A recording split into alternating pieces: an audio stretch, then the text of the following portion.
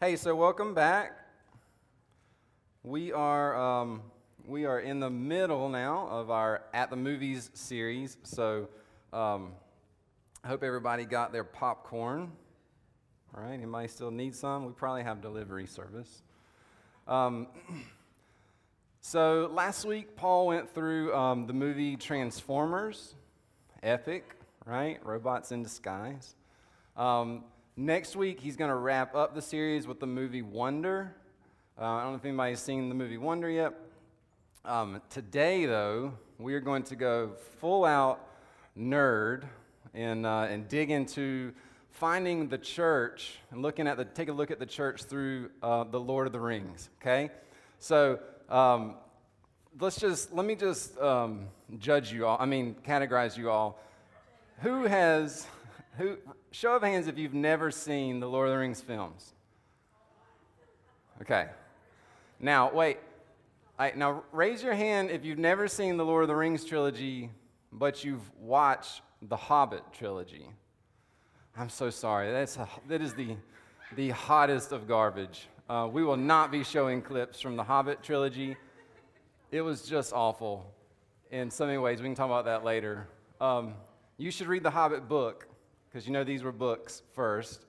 The Lord of the Rings trilogy was like, they did a great job with it.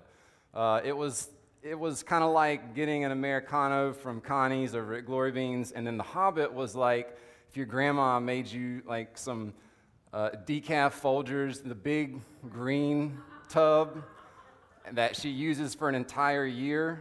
And she's not like strong enough to put the lid back on and seal it. So just the worst thing you can imagine was The Hobbit. But so we're going to dig into the Lord of the. It's appropriate. It was terrible. I was depressed. Jeremy, will you pull up that first slide for us? So we're going to look today at what we can learn about the church through the Lord of the Rings, and. Here what we're going to do. The main passage that we're going to look at a lot of passages today, a lot of Bible. The biggest chunk, though, is going to be Romans chapter 12, 3 through 18. So here's what you can do. If look, I'm just like way off the charts nerd for you today and you can't stand it, you've already got the chunk of scripture we're going to look at, and I'm going to go ahead and give you the big idea up front. So then you can just tune me out and you can look down at your Bibles or your phones, and you can read, and you can reflect, and you can pray, and you can seek God while I'm up here doing this thing, okay? Totally okay. You have permission for that for sure. Let me give you a little bit of an introduction so you're not coming in blind. Wait, first, anybody read the books? A few of you out there. A few friends in the crowd. Nice job. Not too late for the rest of you. So here's a brief introduction. So The Lord of the Rings was a trilogy of books, and it's written by J.R.R. Tolkien. He was an Englishman. He fought in World War I. He was an Oxford professor. He was a master linguist, and he was a follower of Jesus. And so he started writing this as a mythology. So he was English, and he was very familiar with Norse mythology, Greek, Roman theologies of all these other cultures. And for him, it was like, I don't know, English mythology is kind of lame. It's lacking. So what if I just went and made my own? And in doing so, he created legitimate languages. He didn't just say, this word will mean this in my book. He made languages, alphabets. It was a lifetime of work that went into this. And so the main works that you'd be familiar with is, it's called the Silmarillion, the Hobbit, and the Lord of the Rings. So the Silmarillion was actually edited and compiled by his son, Christopher, after his death, but it's all of his writings that he went through over the years. And it's basically this history of the world in his fictional world, all right? First, if any of you have trouble with like fantasy and fairy tales, I came across a great tweet yesterday that I thought was perfect for this. And Tolkien covers this. He's got an article called Mythopoeia and then on fairy stories. So you should read that and he'll change your mind. But this tweet basically said, fairy tales are more than true, not because they tell us that dragons exist, but because they tell us that dragons can be beaten. And so there's truth to find in every medium. I mean, that's why we're doing this series. I know these are movies and they're entertaining, but we can look for, and we should look for, God in every area of life, because life is a bunch of image bearers of God, whether they realize it, claim it, want to believe that or not. So that's what we're doing, we're kind of searching through that. So the Silmarillion is a history of the world. It's basically like his mythology. It starts out with a creation story. Tolkien was a Christian, and so he said often, my mythology, my books need to represent my Judeo-Christian worldview. So it has a all-powerful God. His name is Iluvatar. He created all things, and then he created these angelic beings. And the story is basically, it's a great epic tale, but it kind of explains along the way, well, why is the sun here? Or why are the planets here? Why are the mountains? Similar to mythology. Epic stuff. So that's basically the Silmarillion tells of the first thousands and thousands of years of the history of his fictional world. There's elves, and there's men, and there's dwarves, and there's orcs, and there's other things we don't have to dig into. You can read it on your own. But similar to like us in Christianity, so there's God, and there's angels, these immortal beings that he created, and then there's one that wants to be God. And his name in the tale is Morgoth, and the Silmarillion talks about how he fell because he desired to be God and overthrow God's creation. He wanted to be the creator. So that would definitely correlate to our Satan of the Bible. And the Silmarillion ends basically with his destruction. And then it tells us the story of his first in command, basically. This is the name that you might be familiar with. If you're familiar with the books, his name's Sauron. He's sort of entered the new, Satan figure into this tale, the new enemy of the world that has to be dealt with. So he creates these rings. That's why it's called Lord of the Rings. He creates these rings and gives them to elves and men and dwarves as gifts, because he's all like, I'm your friend, we're close, we're cool. And then he creates this other ring in secret. We'll watch the tale, it'll explain it. He creates this other ring in secret that's meant to control those, because he wants to control and dominate and rule and essentially destroy the world. The Hobbit now is the tale of how that ring that was lost and forgotten for hundreds of years was found. Then the Lord of the Rings enters after the Hobbit, and it's the story of how that ring would be destroyed. Because, all right, and just nerd out with me for a minute, so much of Sauron's hate and evil and wickedness and darkness and power he put inside of this ring, that he is bound up to it.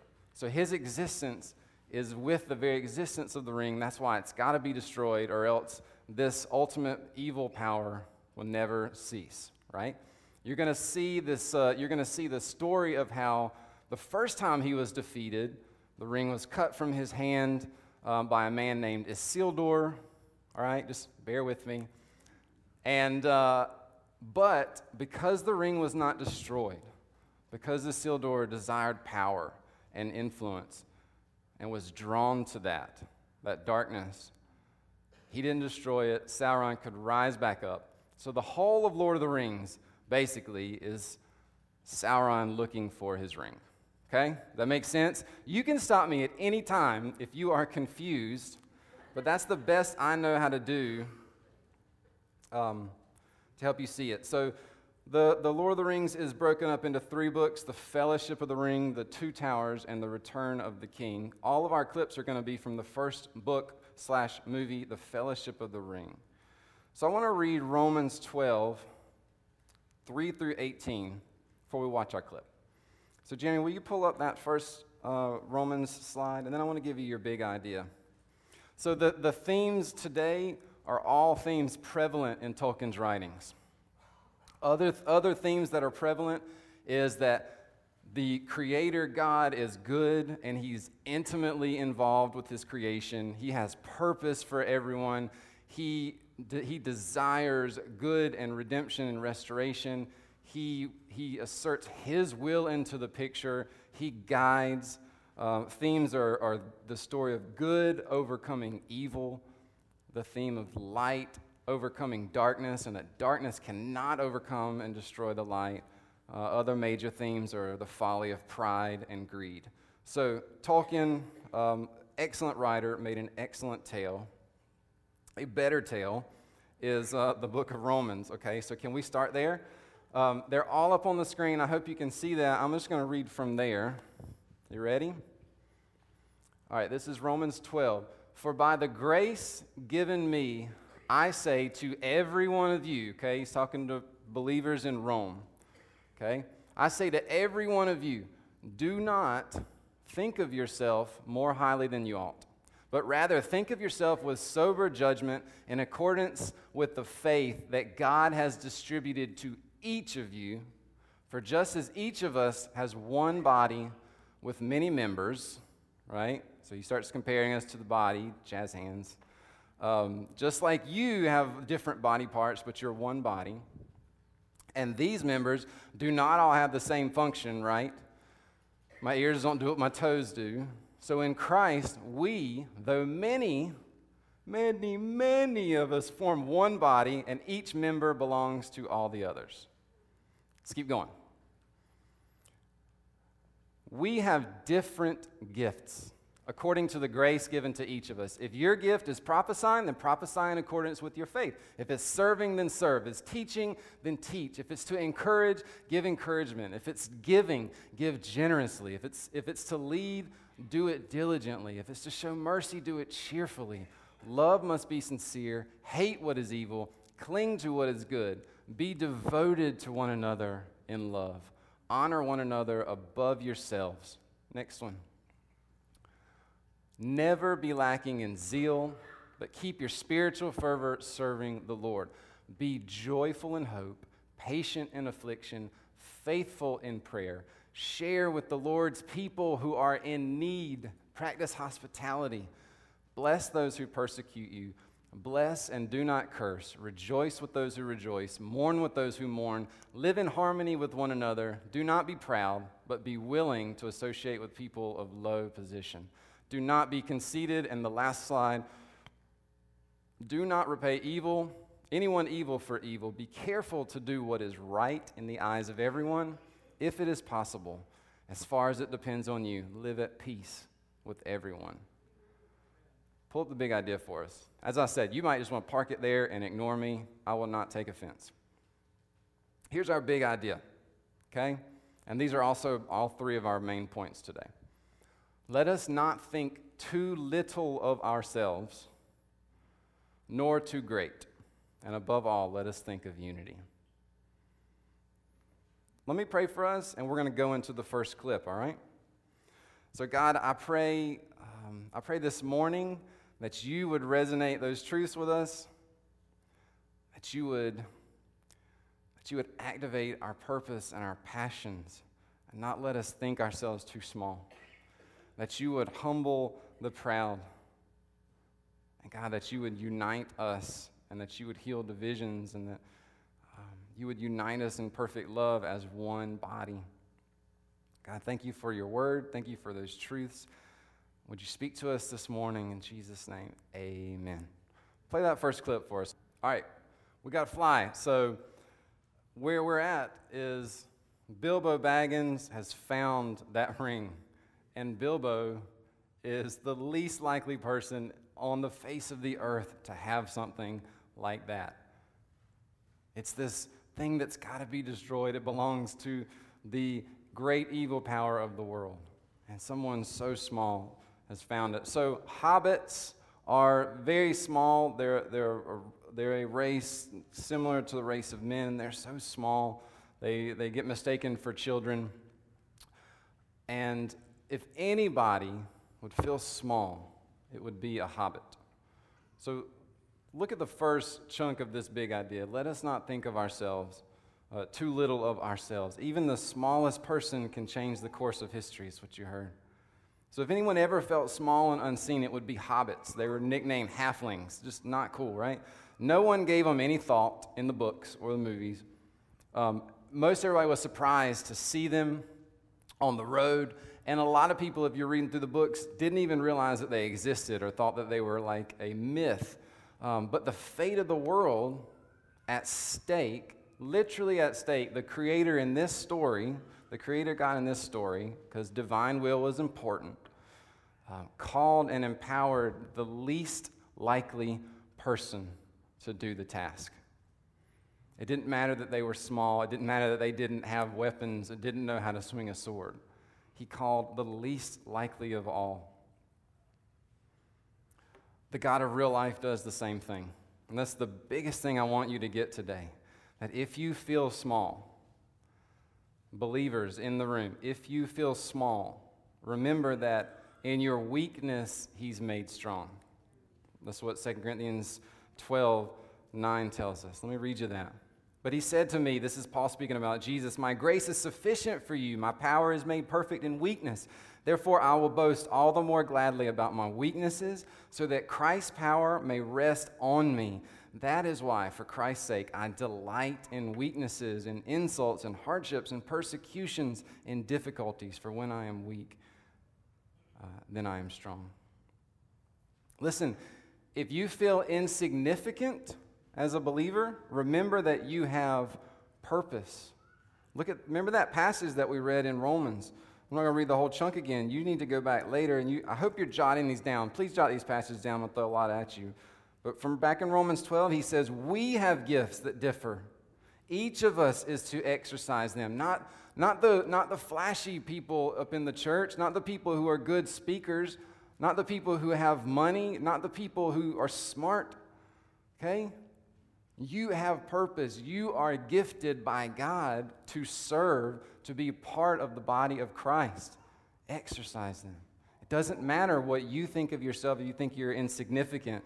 Listen, if you feel unworthy, remember that who has fallen short of the glory of God? Romans 3:23? All. You're no less worthy than me or Paul or the band.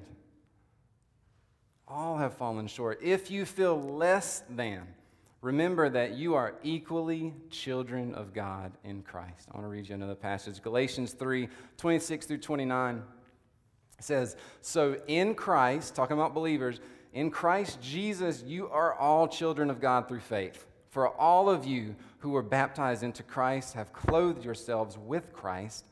There is neither Jew nor Gentile, neither slave nor free, neither male or female, for all are one in Christ Jesus. If you belong to Christ, you are Abraham's seed and heirs to the promise.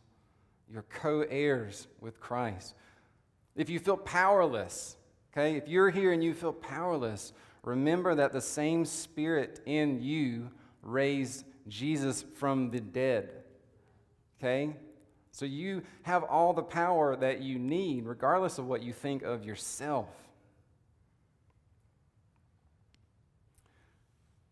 Listen, you can look at the other side of this coin, because we're bad as human beings about marginalizing other people as well. So some of you in here don't think that you're good enough to be a functional part of the body of Christ, and that is incorrect. And we just looked at passages why. Because God gifted you and he called you. And I'm going to tell you what to do with that in a little bit. Some of us are bad about marginalizing that group of people, though. So listen, if you're tempted to downgrade somebody else to this designation of small or to deem them insignificant, I want you to remember this passage, 1 Corinthians 12, and you can jot that down. Let me read it for you. 1 Corinthians 12, specifically 18 through 27, says this, But in fact, God has placed the parts of the body, every one of them, just as he wanted them to be.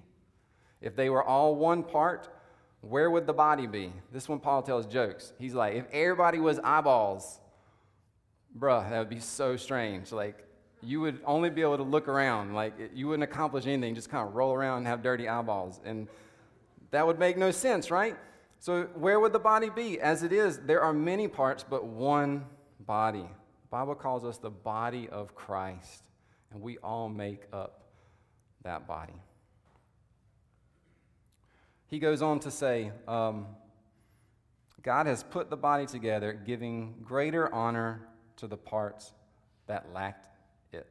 He elevates the ones we call small, so that there should be no division in the body, but each part should have equal concern for each other. If one part suffers, every part suffers with it. If one part is honored, every part rejoices with it. Now you are the body of Christ. Each one of you is a part of it. Not one of you is insignificant. Some of you feel like that is not for you. But listen, that is a very real message for people in this room. And that's something, unfortunately, that church culture can create. Can create a sect of people over to the side that don't feel like they are smart enough, good enough, capable enough, holy enough, etc. It's not up to you. It's the Spirit of God in you. You are valuable and necessary to the ministry of the church, and you must refuse to listen to or believe to anyone who says otherwise. That's part one. Let us not think too little of ourselves, because if we do, we're thinking too little of the Spirit of God that's in us. Okay? I want to do the next clip. Can we do that? So Aragorn is the rightful king of the free men, of free peoples, of Middle Earth. Okay? He is the descendant of Isildur, okay? So that was the guy that cut the ring, and he was like, awesome, I saved the world, and then he turned right back around, and he destroyed the world because he kept the ring, right? So Aragorn is in his line. He is supposed to come back and rule people and be the new king. That's why the last book's called Return of the King. But he is scared in this clip that he's going to follow in the suit just like his ancestor. So listen, if anyone could have thought too much of himself, it would have been Aragorn. That's our next one. Don't think too little of ourselves, nor too great. And if anyone could have thought too great, it would have been Aragorn. He's the rightful king. He's Gandalf's right-hand man. He's valiant and skilled. He's 87 years old because he's one of the Dunedain. I know he looks like he's 30, and I don't have time to explain that to you. And he wears the ring of Barahir that came from Finrod Felagund. I don't have time to explain that to you. And his girlfriend's an elf, and she really is about 3,000 years old. So he's got everything going for him, right? But he refused to think of himself as too great. Surrounded, even though, by people who thought too much of themselves. And you saw Isildur think he was great, and he ruined everything. You'll see Boromir in the films. He wants the ring because he wants to use it against the enemy, but he can't. Sauron is another character that falls. Denethor is the temporary ruler in Aragorn's place, and he falls. These men thought that they were great, but Aragorn embraced humility and meekness, and he rejected pride and arrogance. He realized this, and this is really important. Aragorn realized that if he was great, it was because Iluvatar began a good work in him and gifted him for it and was big enough to see it through. We say the same thing. If there is something great in us, it is not because of us. It is because God is God, and He is good, and He has His hands actively in this world. And go back to the first one, He has gifted you to be a part of it. Let me read you a couple verses about pride, because this is just a legit cancer that will kill you spiritually, and it will tank everything around you. And it happens in churches all the time, with leaders, with pastors. It happens in businesses. It happens in offices of elected officials. It happens on stages.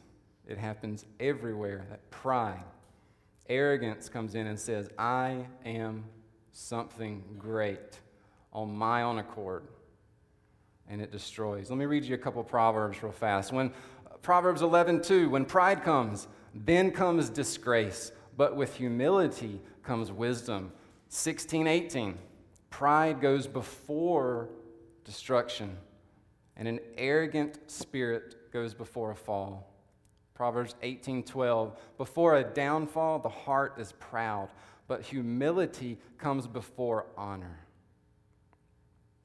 So when you feel proud or you struggle with that feeling that you are great and others are sort of owe you something or are less than you, when you feel proud, remember it's not you. It's Christ in you. It's Christ in you. Galatians 2:20. It's no longer I who live, but Christ who lives in me, not me. So if I'm doing great things for God, it's because He is working through me. 1 Peter 5:5. Peter calls us to clothe ourselves with humility, to wear humility like pants and a shirt. Okay? Clothe yourselves with it. Paul says in Philippians 2:3, do nothing out of selfish ambition or vain conceit, but rather in humility value others above yourself. Make others more important than yourself. God consistently, over and over in Scripture, here's what He does. He calls us, as believers, to lower ourselves and elevate others. Like, that's consistent. Jesus demonstrated the same thing throughout His life, and He perfected that on the cross. Let me read you another passage. You still with me? You don't need dad jokes, right? Because those were bad last time. Jot this one down. Just jot down Mark 10. You should read the whole chapter. Mark 10, the disciples are all like talking about who's the best, and they want to be great, and they want like special honor, and they're asking Jesus these questions, and he's like, ugh, delete your account, right? And so he says this to them. And let's go to verse 43.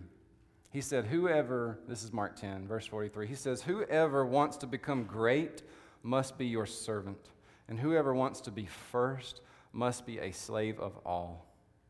For even the Son of Man did not come to be served, but to serve and to give His life as a ransom for many.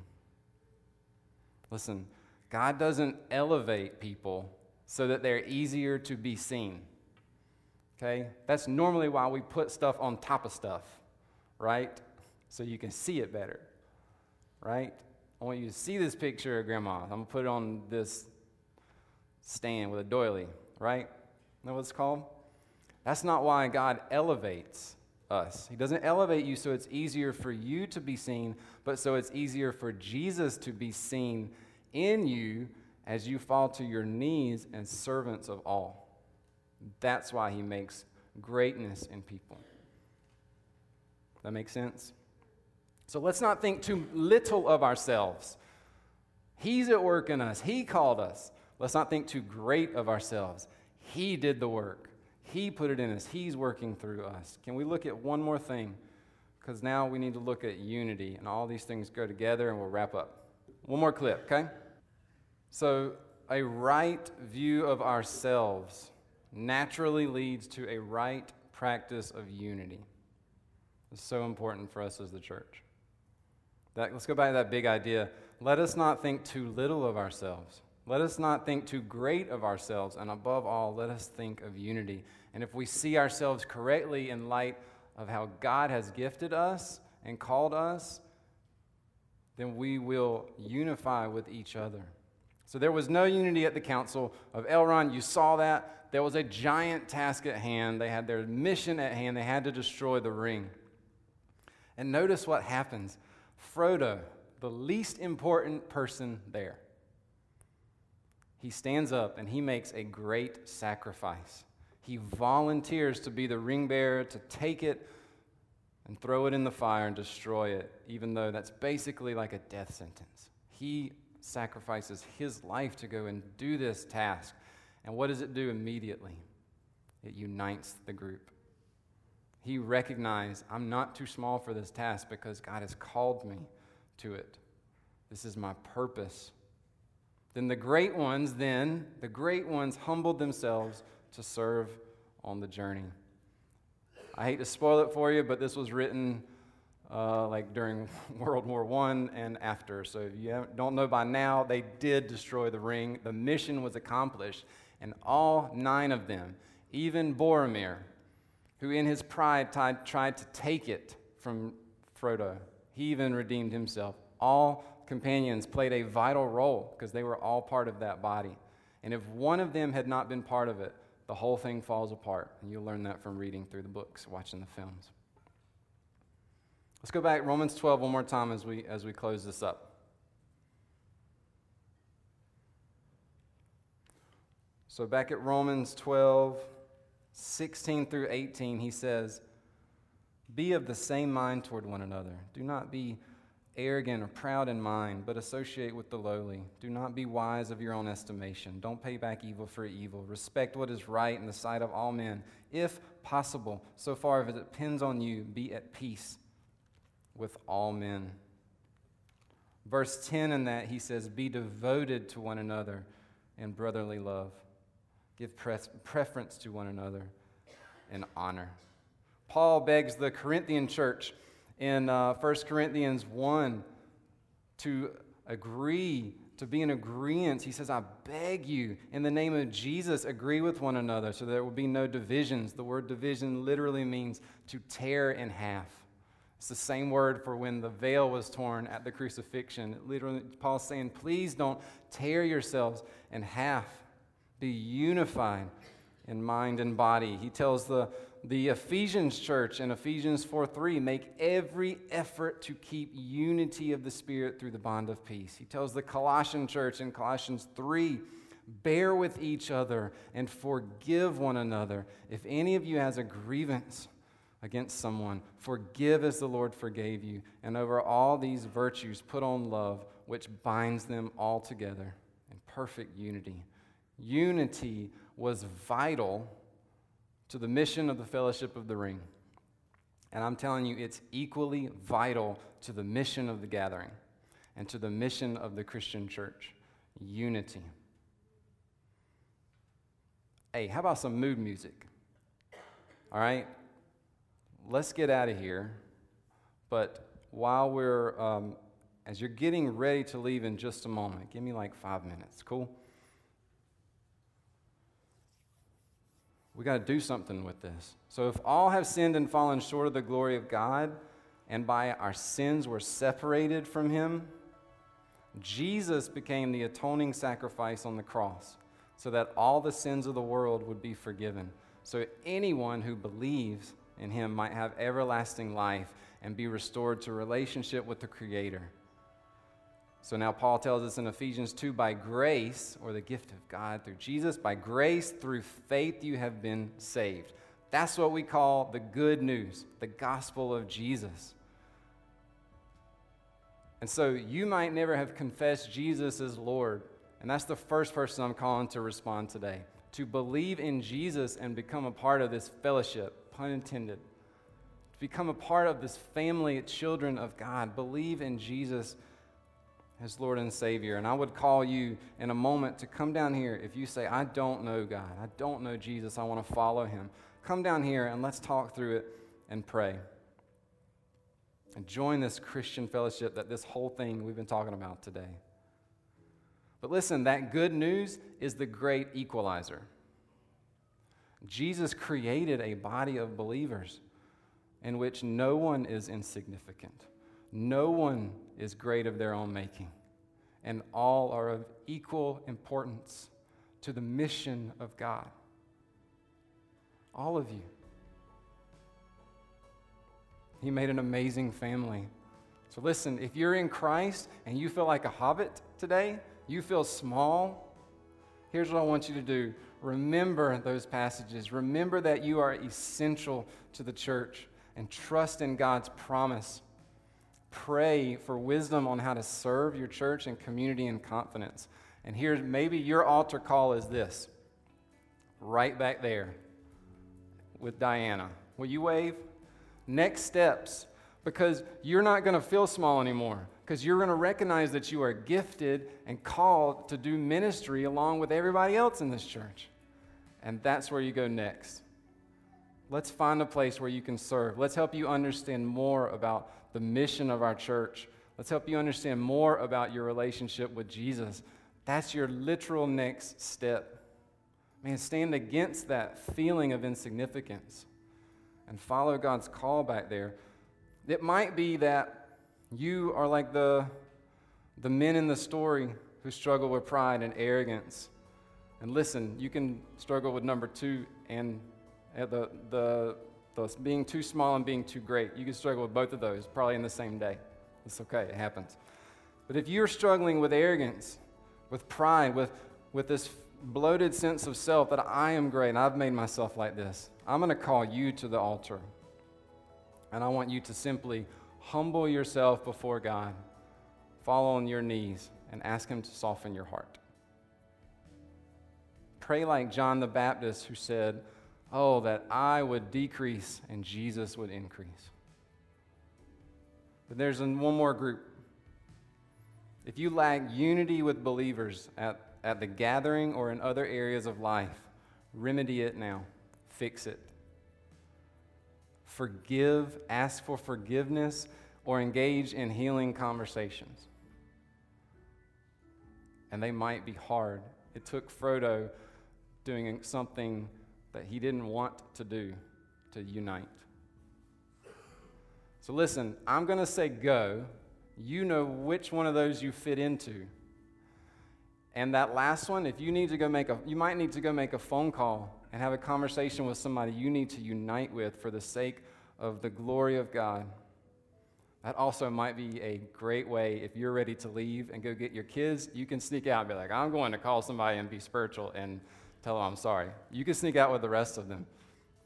Come down here, pray, meet Jesus. Come down here, humble yourself, ask for a soft heart. Go back there and take next steps in the family of God. Or come down here or go out there and do whatever it takes to be in unity. Okay? Let me pray, and when I say amen, that's your cue. You go where you need to go, okay? Thank you, God, that you have gifted and called us, that you have given us your Spirit to be at work. We thank you for your goodness, for your love. We thank you for forgiveness.